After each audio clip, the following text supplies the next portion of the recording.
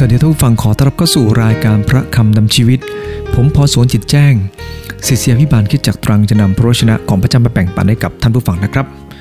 ท่านผู้ฟังที่รักครับมีโอกาสจะดูข่าวอันหนึ่งนะครับนายโดนัลด์ชิปพุชนะครับเขาถูกตำรวจโอไฮโอจับในข้อหาขับความเร็วเกินกำหนดเนี่ยนะครับ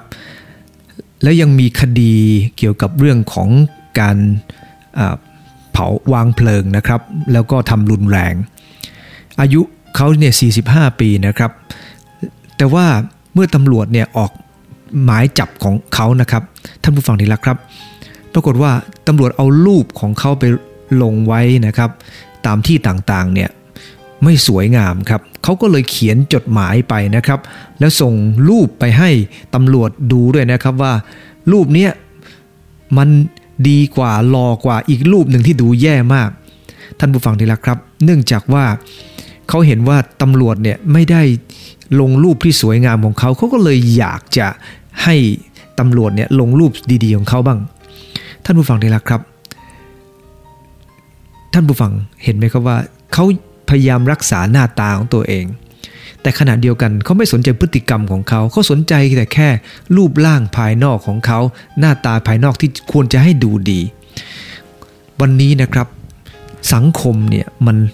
หลอกลวงคนเราจนน่ากลัวมากทีเดียวครับคริสตจักรก็เหมือนกันครับเราอยู่ในโลกที่เต็มไปด้วยการหลอกลวงดังนั้นวันนี้อยากจะพูดถึงเรื่องของการเรียนรู้ท่ามกลางสังคมที่หลอกลวงท่านอาจารย์เปาโลเนี่ยนะครับก็เป็นห่วงคริสตจักรที่เมืองโคโลสีมากเพราะว่าเวลานั้นคำสอนเท็จเนี่ยระบาดเข้ามาในคริสตจักรแม้จะสังเกตไม่เห็นชัดเนื่องจากคำสอนนั้นมาในรูปแบบของการชักชวนที่น่าฟังคำสอนเท็จเหล่านี้เนี่ยมาจากการผสมผสานความคิดของหลายกลุ่มในคริสตจักรเข้าด้วยกันเช่นชาวยิวชาวกรีกและชาวฟรีเจียท่านเปาโลมีความเป็นห่วงมากครับท่านจึงเขียนจดหมายไปถึงสมาชิกในคริสตจักรเมืองโคโลสีเพื่อจะสอนเขาให้ยึดมั่นและเติบโตในพระเยซูคริสต์และมั่นคงในหลักความเชื่อของหลักปรัชญาต่างๆท่านผู้ฟังที่รักครับท่านอาจารย์เปาโลได้สอนพวกเขาอย่างไรวันนี้ผมอยากจะให้หัวข้อว่าการเรียนรู้ท่ามกลางสังคมที่หลอกลวงประการแรกนะครับท่านอาจารย์เปาโลสอนว่าจะเรียนรู้ในสังคมที่หลอกลวงได้นั้นต้องประการที่1ครับระวังเล่ห์พระคัมภีร์ในข้อที่8ของโคโลสีบทที่2ได้บันทึกไว้ว่าจงระวังให้ดีอย่าให้ผู้ใดทำให้ท่านตกเป็นเหยื่อด้วยหลักปรัชญาและด้วยคำล่อลวงอันเหลวไหลตามตำนานของมนุษย์ตามวิญญาณต่างๆแห่งสากลจักรวาล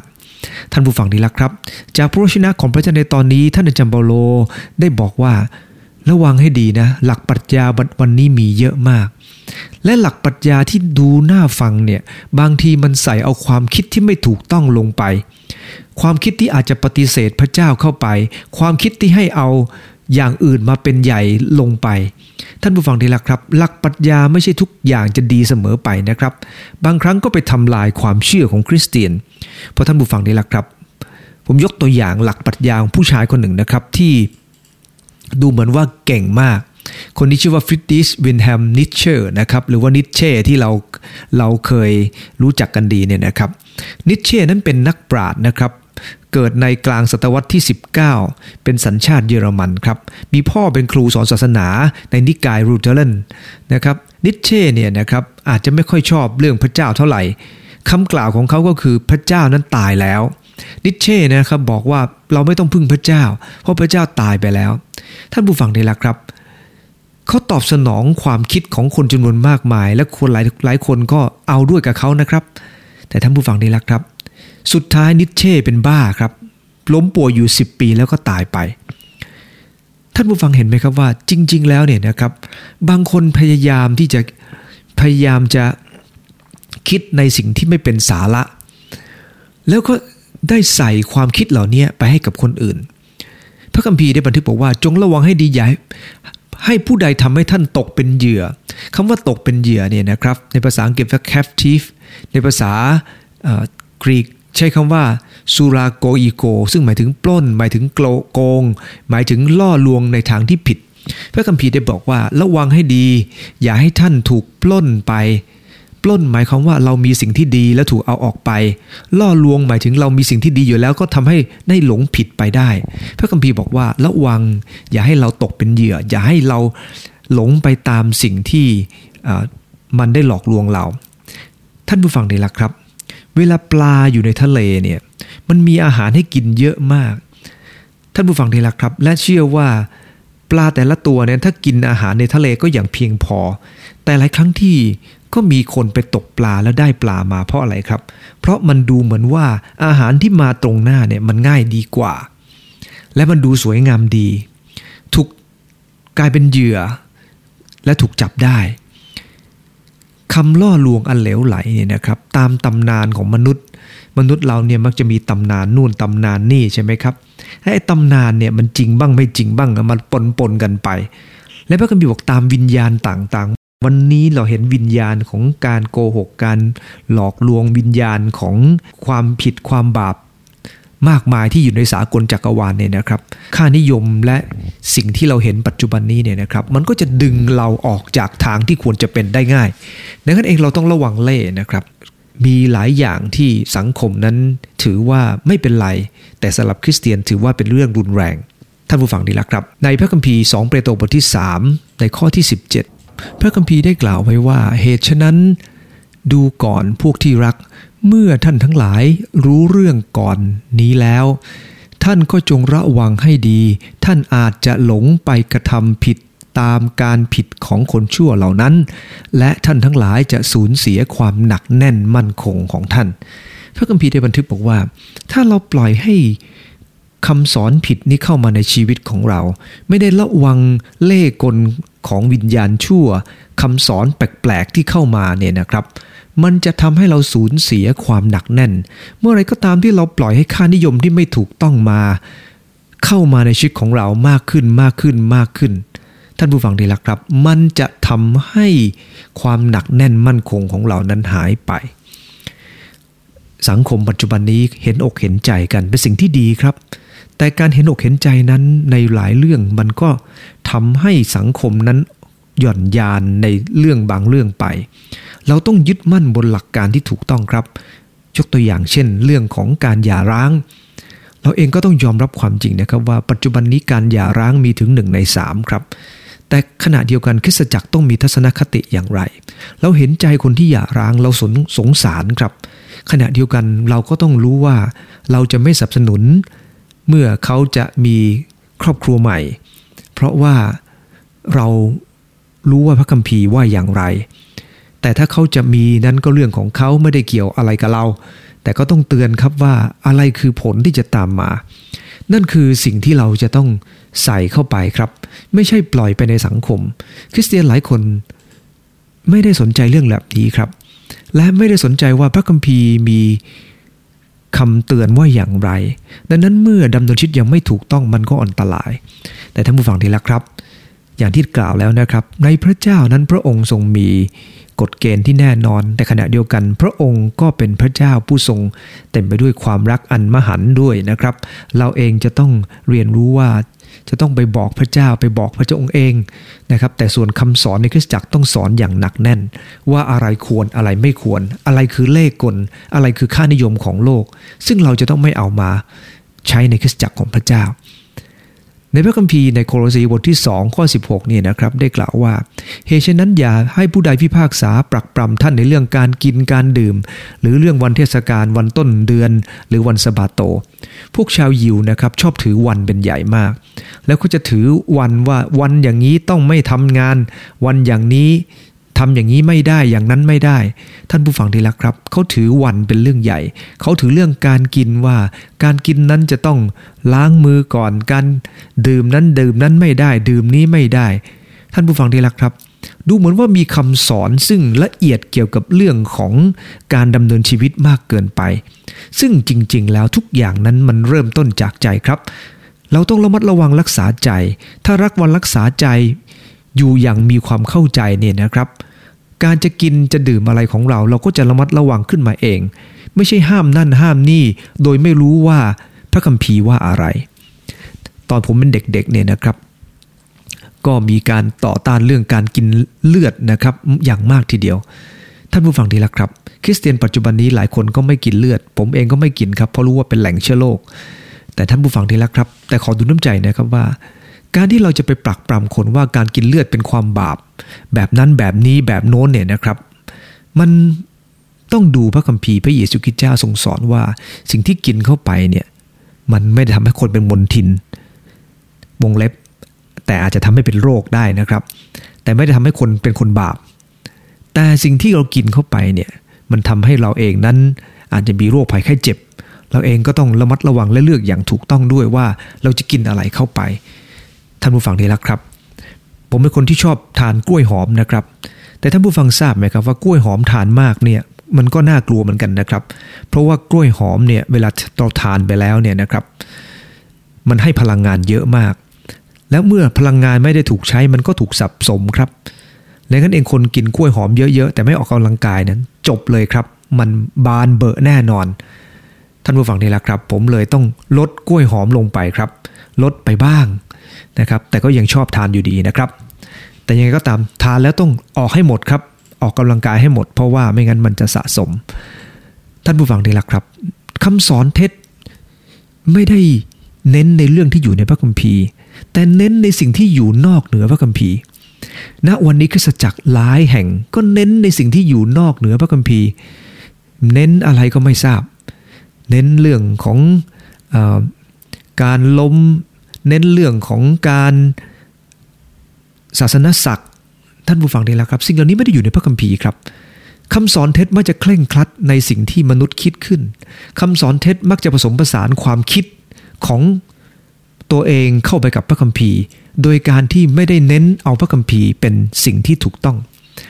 ณวันนี้ท่านผู้ฟังทราบไหมครับว่าคริสตจักรจำนวนมากครับที่เน้นอะไรก็ไม่ทราบเน้นสิ่งที่ไม่ได้อยู่ในพระคัมภีร์เน้นวันเน้นเทศกาลเน้นพิธีรีตรองต่างๆซึ่งไม่ได้อยู่ในพระคัมภีร์เลยท่านผู้ฟังดีละครับบางคนก็ทำให้พระคัมภีร์นั้นดูเหมือนว่าอัศจรรย์ขึ้นอย่างทันตาเห็นครับเช่นพิธีมหาสนิทกลายเป็นพิธีที่สามารถจะรักษาโรคภัยไข้เจ็บได้ซึ่งตีความอ้อมไปนู่นไปนี่ไปนั่นจนลืมไปว่าความจริงพระเจ้าต้องการตรัสว่าพิธีมหาสนิทคือพิธีที่ระลึกถึงพระเยซูคริสต์ไม่ใช่พิธีเพื่อจะรักษาโรคท่านผู้ฟังดีละครับ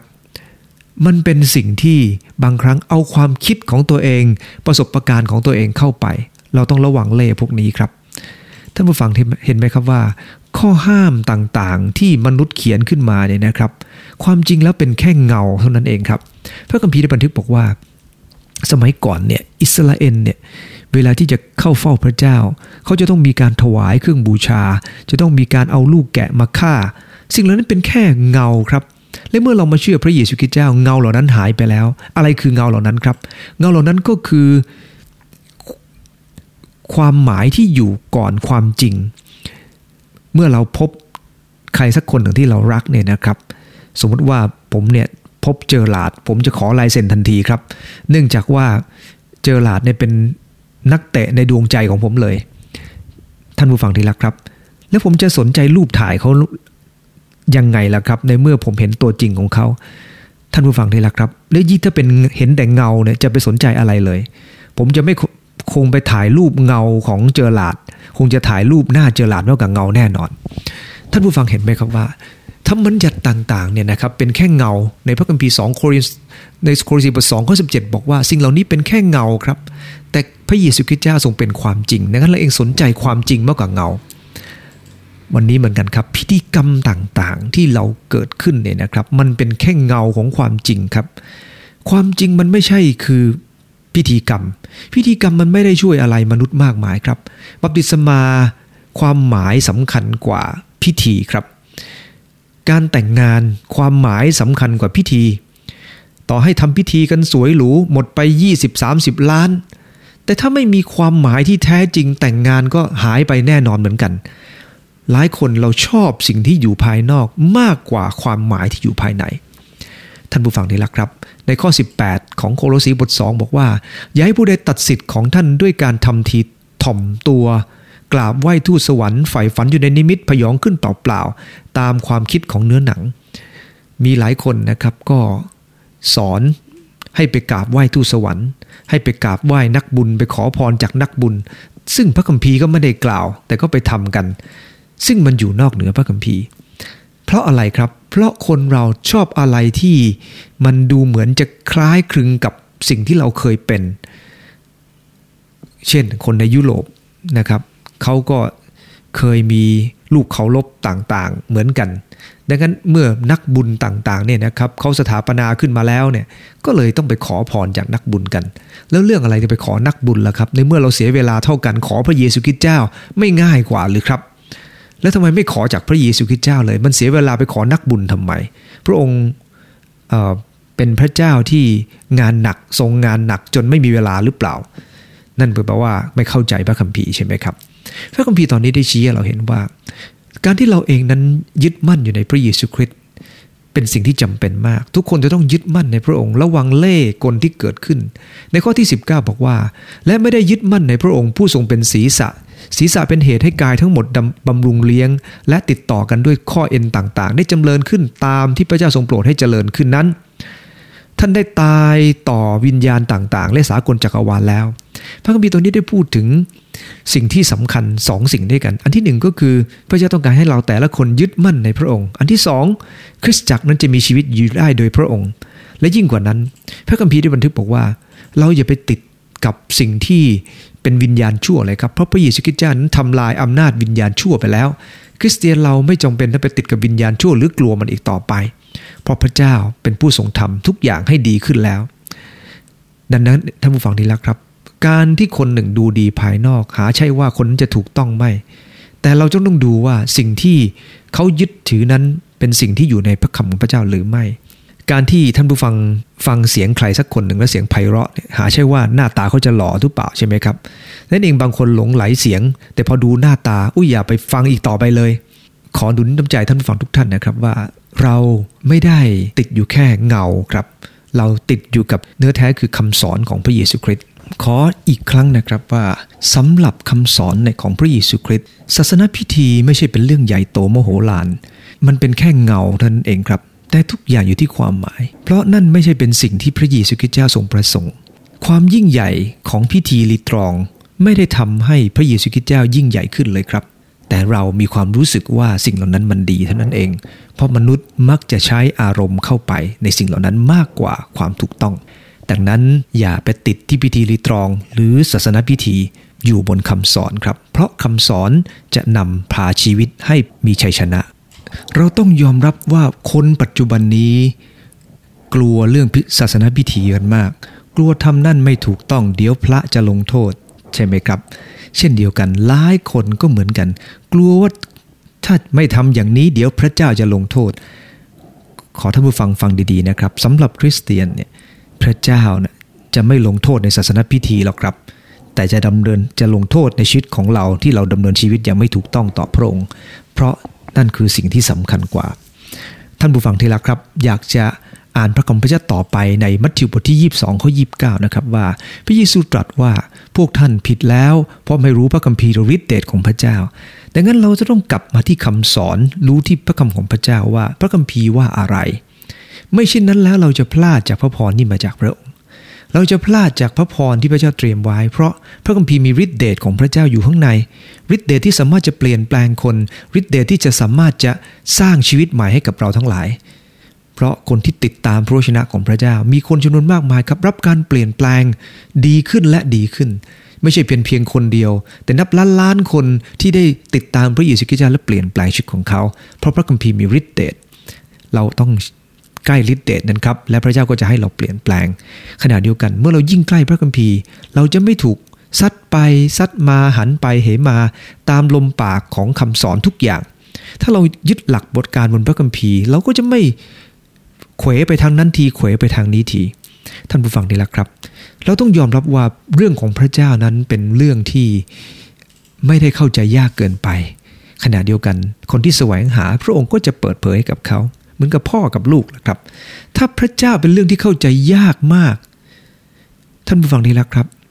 พระเจ้าจะเป็นพ่อแบบไหนเอ่ยพระองค์พยายามจะสื่อสารกับเราแน่นอนครับพระคัมภีร์ได้พูดถึงว่าพระคำของพระเจ้านั้นมีพระทัยที่ล้ำลึกจริงๆแต่คนที่แสวงหาพระเจ้าพระองค์พร้อมจะเปิดเผยความจริงให้กับเขาและแน่นอนครับ พระองค์สามารถจะเปิดเผยให้กับทุกคนได้นั่นคือประการแรกครับระวังเล่ห์ประการที่2การเรียนรู้ท่ามกลางสังคมที่หลอกลวงนั้นเราเองต้องรากฐานลึกครับท่านผู้ฟังต้องเข้าใจนะครับว่าวันนี้เนี่ยนะครับคนเราถ้าไม่ระวังเล่ห์แล้วมีรากฐานลึกเนี่ยนะครับเราก็จะไปในสิ่งที่ไม่ถูกต้องได้ง่ายยกตัวอย่างเช่นเราเรียนรู้เยอะครับโดยที่เราไม่สนใจว่าอะไรจะมาทำลายความคิดของเราเมื่อเราเรียนรู้วิธีการเยอะเราก็หาวิธีคอร์รัปชันได้เยอะเพราะว่าเรารากฐานลึกแบบไหนครับลึกกับวิชาการหาวิธีการจะได้กำไรแต่ขณะเดียวกันก็ไม่ได้ระวังสิ่งที่เป็นความผิดความบาปดังนั้นเองการคอร์รัปชันมันจึงเยอะไม่สังคมในประเทศของเราเพราะเราไม่ได้วางรากฐานด้านจิตวิญญาณให้ลึกอย่างที่ผมกล่าวแล้วนะครับเราสนใจพิธีรีตรองกันภายนอกแต่จิตใจของคนไม่ได้รับการเปลี่ยนแปลงคริสเตียนเหมือนกันครับถ้ารากฐานไม่ลึกบนหลักแห่งพระวจนะของพระเจ้า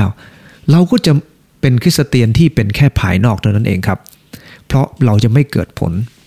ในพระคัมภีร์ใน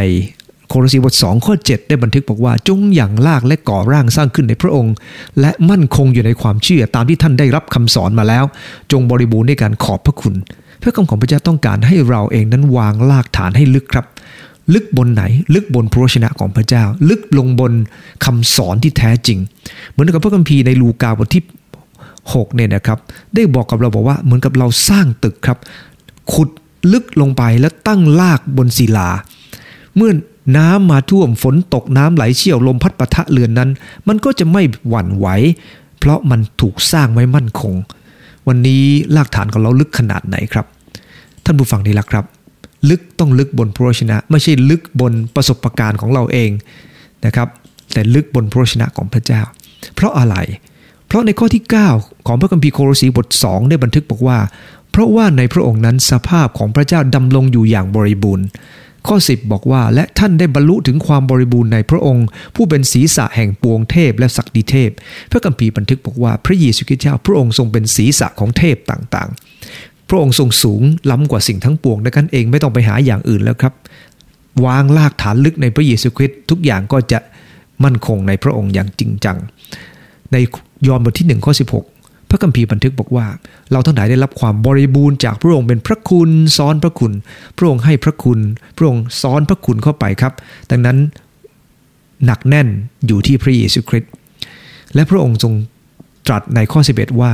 ในพระองค์นั้นท่านได้รับพิธีเข้าสุนัตที่มือมนุษย์ไม่ได้กระทำโดยที่ท่านได้สละกายเนื้อหนังเสียเข้าในการสุนัตแห่งพระคริสต์ท่านและได้ถูกฝังไว้กับพระองค์ในพิธีบัพติศมาแล้วพิธีนั้นได้ฟื้นขึ้นจากความตายกับพระองค์โดยเชื่อในการกระทำของพระเจ้าผู้ทรงชุบพระองค์ให้เป็นขึ้นมาพระคัมภีร์ตรงนี้บอกว่าเราก็ไม่จำเป็นต้องไปทำพิธีเหมือนกับชาวยิวอีกต่อไปจะต้องเข้าสุนัตท่านผู้ฟังที่รักครับสำหรับคริสเตียนเรามีคำสอนจากพระคัมภีร์เดิมซึ่งมาจากศาสนายิวคล้ายๆกันแต่มาถึงพระคัมภีร์ใหม่เราอยู่ในยุคแห่งพระคุณของพระเจ้าแล้วดังนั้นเองเมื่ออยู่ในยุคแห่งพระคุณของพระเจ้าแล้วเราก็ไม่จำเป็นต้องกลับไปที่นั่นอีกต่อไปแต่พระคัมภีร์ได้บันทึกบอกว่าพระเจ้าต้องการให้เรานั้นอยู่ในพิธีบัพติศมาก็คือตายกับพระเยซูคริสต์และเป็นขึ้นมาจากความตายกับพระเยซูคริสต์ดำเนินชีวิตโดยพระวิญญาณของพระองค์พิธีสุนัตนั้นเพื่อจะให้เป็นสัญลักษณ์ครับว่าเราจะต้องวางใจในพระเจ้าเป็นคำสัญญาระหว่างพระเจ้ากับอับราฮัมตลอดวันนี้เหมือนกันครับพระวิญญาณของพระเจ้าประทับในใจของเราเป็นคำสัญญาที่ประทับในใจของเรามั่นคงว่าเราติดตามพระเจ้าเป็นลูกของพระเจ้าสัญลักษณ์ภายนอกไม่ได้ช่วยด้านวิญญาณเท่าไหร่ครับแต่สัญลักษณ์ด้านวิญญาณเนี่ยแหละครับการประทับตราโดยพระวิญญาณของพระเจ้าจะทำให้เราเองนั้นมั่นคงและติดตามพระองค์ดังนั้นคริสเตียนก็ไม่ควรจะไปถูกจำกัดด้วยพิธีรีตรองอีกต่อไปแต่ต้องรากฐานลึกเข้าใจว่าทุกอย่างที่พระเจ้าให้ทำนั้นทำเพื่ออะไรหลายครั้งทีเดียวนะครับผมก็เสียใจกับคริสเตียนที่เราพยายามใช้วิธีการของมนุษย์เข้ามาเมื่อเราใช้วิธีการของมนุษย์แล้วเราก็ไม่พึ่งพระเจ้าแล้วสุดท้ายเราบอกว่านั่นคือพระเจ้าทรงนำพามันไม่ถูกต้องครับผมยกตัวอย่างนะครับเวลาที่จะมีการเลือกตั้งสภาเนี่ยนะครับเจ้าหน้าที่ในสภาเนี่ยผู้บริหารเนี่ยนะครับ เราก็บอกว่าเราอธิษฐานกันแต่ขณะเดียวกันวิธีการเนี่ยนะครับไม่ใช่มาจากพระเจ้าครับในการที่จะไปหาเสียงหาอะไรกันนั่นไม่ใช่วิธีการของพระเจ้าครับวิธีการของพระเจ้าต้องเป็นวิธีการที่บริสุทธิ์วิธีการที่ใช้ความเชื่อเพราะพระคัมภีร์บอกว่าหว่านเนื้อหนังก็จะเก็บเกี่ยวเนื้อหนังหว่านวิญญาณก็เก็บเกี่ยวด้านวิญญาณผมยกตัวอย่างให้ฟังเรื่องหนึ่งครับอับราฮัมเป็นบิดาแห่งความเชื่อแต่อับราฮัมมิได้ใช้ความเชื่อในตอนที่เข้าหานางฮากาเพราะตัวเองยังไม่มีลูกและอะไรเกิดขึ้นครับสิ่งที่อับราฮัมได้หว่านลงไปก็คือความคิดแบบเนื้อหนังเมื่อคิดแบบเนื้อหนังปัญหาแบบเนื้อหนังจึงเกิดขึ้นครับความวุ่นวายความแตกแยกระหว่างสองชนชาติก็เกิดขึ้นอย่างเห็นได้ชัดเกิดขึ้นจากบรรดาลูกๆของอับราฮัมเท่านั้นเองนั่นเกิดจากอะไรครับอับราฮัมมิได้ใช้ความเชื่อแต่ใช้ความต้องการของตัวเองดังนั้นท่านผู้ฟังดีละครับพระเจ้าไม่ต้องการให้เราไปติดยึดอยู่กับสิ่งที่อยู่ข้างนอกหรือไปตามความรู้สึกของตัวเองรากฐานของเราต้องลึกเพียงพอครับไม่เช่นนั้นเมื่อรากฐานของเราไม่ลึกแล้วสิ่งที่เราจะได้ผลตามมาคือเราจะไม่ได้สิ่งที่เป็นฝ่ายวิญญาณท่านผู้ฟังดีละครับพระคัมภีร์ได้บันทึกบอกว่าพระองค์ทรงฉีกกรมธรรม์ซึ่งถูกมัดเราไว้ด้วยบทบัญญัติต่างๆซึ่งขัดขวางเราและทรงหยิบเอาออกไปเสียให้พ้นโดยการตรึงที่กางเขนพระคัมภีร์ใช้คำว่ากรมธรรม์หมายถึงอะไรครับเอกสารซึ่งลูกหนี้เซ็นชื่อและยอมรับว่าเป็นลูกหนี้ถ้าหากไม่สามารถจ่ายเงินคืนก็ตกเป็นทาสของกรมธรรม์ทันทีทาสของเจ้าหนี้ทันทีในข้อนี้นะครับหมายถึงว่าพระบัญญัติเป็นข้อผูกมัดยืนยันว่าเราเป็นหนี้ของความบาปเพราะเราทำบาปแต่โดยการสิ้นพระชนม์ของพระเยซูคริสต์พระองค์ทรงฉีกสิ่งนั้นออกไปครับเราเป็นลูกของพระองค์เจ้าแล้วเดี๋ยวนี้และเมื่อเราถูกดึงเอาความบาปออกจากตัวของเราเป็นลูกของพระเจ้าโดยที่พระองค์ทรงฉีกคำกรมธรรม์ของความบาปออกไปเดี๋ยวนี้เราคือลูกของพระเจ้าพระองค์ทรงปลดปล่อยเราครับจากเทพผู้ครองศักดิเทพจากเทพที่เคยติดตามเรามาจากสิ่งที่เคยทำร้ายเราสิ่งที่เคยทำให้เรานั้นเป็นทาสของมันพระองค์ก็จะปลดปล่อยเรามาเป็นลูกของพระองค์มารับเราเป็นลูกของพระองค์ครับเราหลุดพ้นจากกฎของกรรมกฎของบัญญัติกฎแห่งกรรมมาสู่กฎที่เป็นฝ่ายวิญญาณหลุดจากการผูกมัดจากวิญญาณที่คอยทำร้ายเราเพราะเดี๋ยวนี้เราอยู่ในหัตถ์ของพระเจ้าท่านผู้ฟังที่รักครับมีคนหนึ่งไปเที่ยวที่เขาเทียนเหมินในจางเจียเจี้ยนะครับประเทศจีนเป็นภูเขาสูงลูกหนึ่งนะครับที่สวยมากหากจะดูจากหน้าผาแล้วเนี่ยนะครับเราจะต้องขึ้นไปโดยใช้รถกระเช้าแล้วรถกระเช้ามีความสูงถึงประมาณ 7,455 เมตรสูงมากทีเดียวครับแต่คนที่ขึ้นไปเนี่ยนะครับเขาจะมีความรู้สึกว่ามั่นคงเหลือเกินเขาไม่กลัวว่าสลิงมันขาดเพราะอะไรครับเพราะมันถูกยึดไว้อย่างปลอดภัยท่านผู้ฟังดีละครับ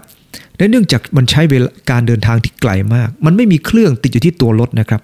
มันใช้ระบบลอกดึงขึ้นไปเพราะอะไรครับเพราะถ้าจะเสียก็ต้องเสียข้างบนหรือข้างล่างไม่ใช่เสียอยู่ที่ตัวรถและแก้ไขยากดังนั้นเขาพยายามใช้ลอกดึงขึ้นไปและทุกคนก็สามารถจะขึ้นไปได้โดยไม่ต้องกลัวกระเช้าขาดเพราะกระเช้ามั่นคงเพียงพอการที่เราเองนั้นมีรากฐานที่เพียงพอในพระเจ้าเราจะไม่กลัวครับว่าอะไรจะเกิดขึ้นกับเราสามารถจะไปมั่นคงท่ามกลางความสูงแบบเดียวกับรถกระเช้าเพราะพระเจ้าเป็นผู้ทรงยึดเราไว้เราสามารถจะผ่านเหตุการณ์ต่างๆด้วยกำลังเรี่ยวแรงซึ่งเป็นมาจากพระเจ้าเพราะพระเจ้าเป็นผู้ทรงอัศจรรย์ท่านผู้ฟังที่รักครับอันที่หนึ่งผมบอกว่าการเรียนรู้ท่ามกลางสังคมที่หลอกลวงนั้นเราเองต้องระวังเล่ห์เพทุบายที่มันคอยจะดึงเราออกไปท่านผู้ฟังในปัจจุบันนี้นะลูกหลานท่านผู้ฟังเนี่ยอยู่ในโลกที่เล่ห์เยอะมากดังนั้นเองท่านผู้ฟังต้องให้ลูกของท่านนะครับมีรากฐานที่ลึกวันนี้เหมือนกันเราทำธุรกิจเนี่ยนะครับคริสเตียนหลายคนเราอยู่ท่ามกลางโลกที่เต็มไปด้วยเล่ห์ดังนั้นเองเราต้องรากฐานลึกบนหลักฐานแห่งพระวจนะของพระเจ้าอันที่สามก็คือร้อนรนเสมอครับร้อนรนเสมอคืออะไรครับก็คือเราเองต้องมีชีวิตที่ในฝ่ายวิญญาณจริงจังกับพระเจ้าเพราะถ้าเรามีชีวิตที่ระวังเล่ห์แต่แล้วก็รากฐานลึกแต่เราไม่ร้อนรนเสมอเนี่ยนะครับเหมือนกับรถเนี่ยนะครับท่านผู้ฟังนี่แหละครับรถเนี่ยซื้อมาแล้วก็จอดตั้งไว้แต่ไม่ค่อยได้ใช้ครับท่านผู้ฟังนี่แหละครับมันก็ในที่สุด มันก็จะมีแต่ปัญหาครับเพราะว่ารถที่ไม่ได้ใช้นะครับมันก็มีปัญหาเยอะท่านผู้ฟังที่รักครับหลายครั้งทีเดียวที่รถยนต์เติมลมแล้วไม่ใช้มันก็จะแบนลงไปครับดังนั้นเองพระเจ้าได้ทรงสร้างเรามาเพื่อเราจะได้ใช้ให้เกิดประโยชน์ครับพระคัมภีร์บอกว่าพระเจ้านั้นสร้างเรามา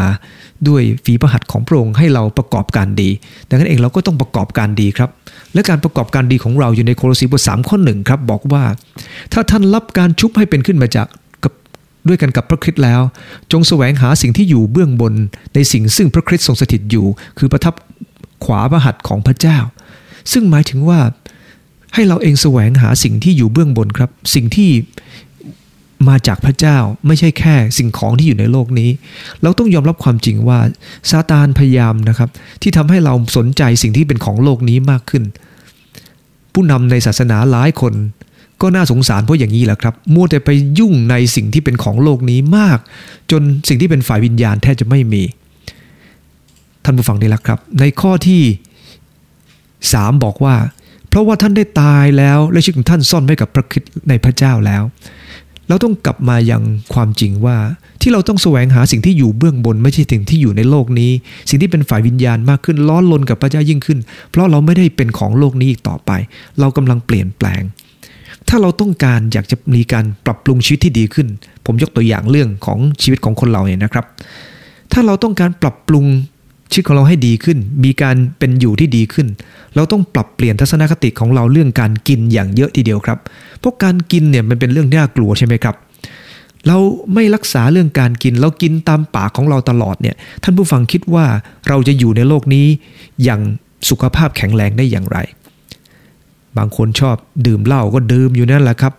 ฉันชอบบางคนชอบกินของมันทานในของมันฉันชอบแต่สุดท้ายก็นอน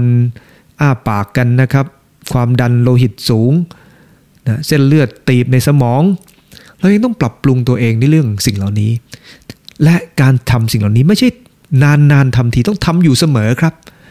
ทำอยู่เป็นประจำโอเคถ้าท่านผู้ฟังชอบกินของมันบ้างนานๆทีไปกินก็ไม่เป็นไรแต่ขออย่าให้ทำทุกวันเลยครับเราต้องปรับปรุงเรื่องการกินของเราพระคัมภีร์ได้สอนเรานะครับในจุดนี้เช่นเดียวกันในฝ่ายจิตวิญญาณว่าถ้าเราปรารถนาจะเป็นคนที่เข้มแข็งในฝ่ายจิตวิญญาณได้เราเองต้องเลือกที่จะปฏิบัติอย่างถูกต้องในด้านจิตวิญญาณด้วยและไม่ใช่ทำแค่นานๆครั้งนะครับปีนึงทำ10 วันเนี่ยนะครับท่านผู้ฟังมันไม่พอหรอกครับ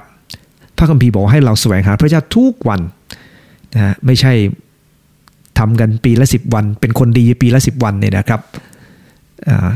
ให้คริสเตียนแต่งตัวมาโบสถ์สีขาว10 วันแล้ว10 วันนี้ไม่ทำบาป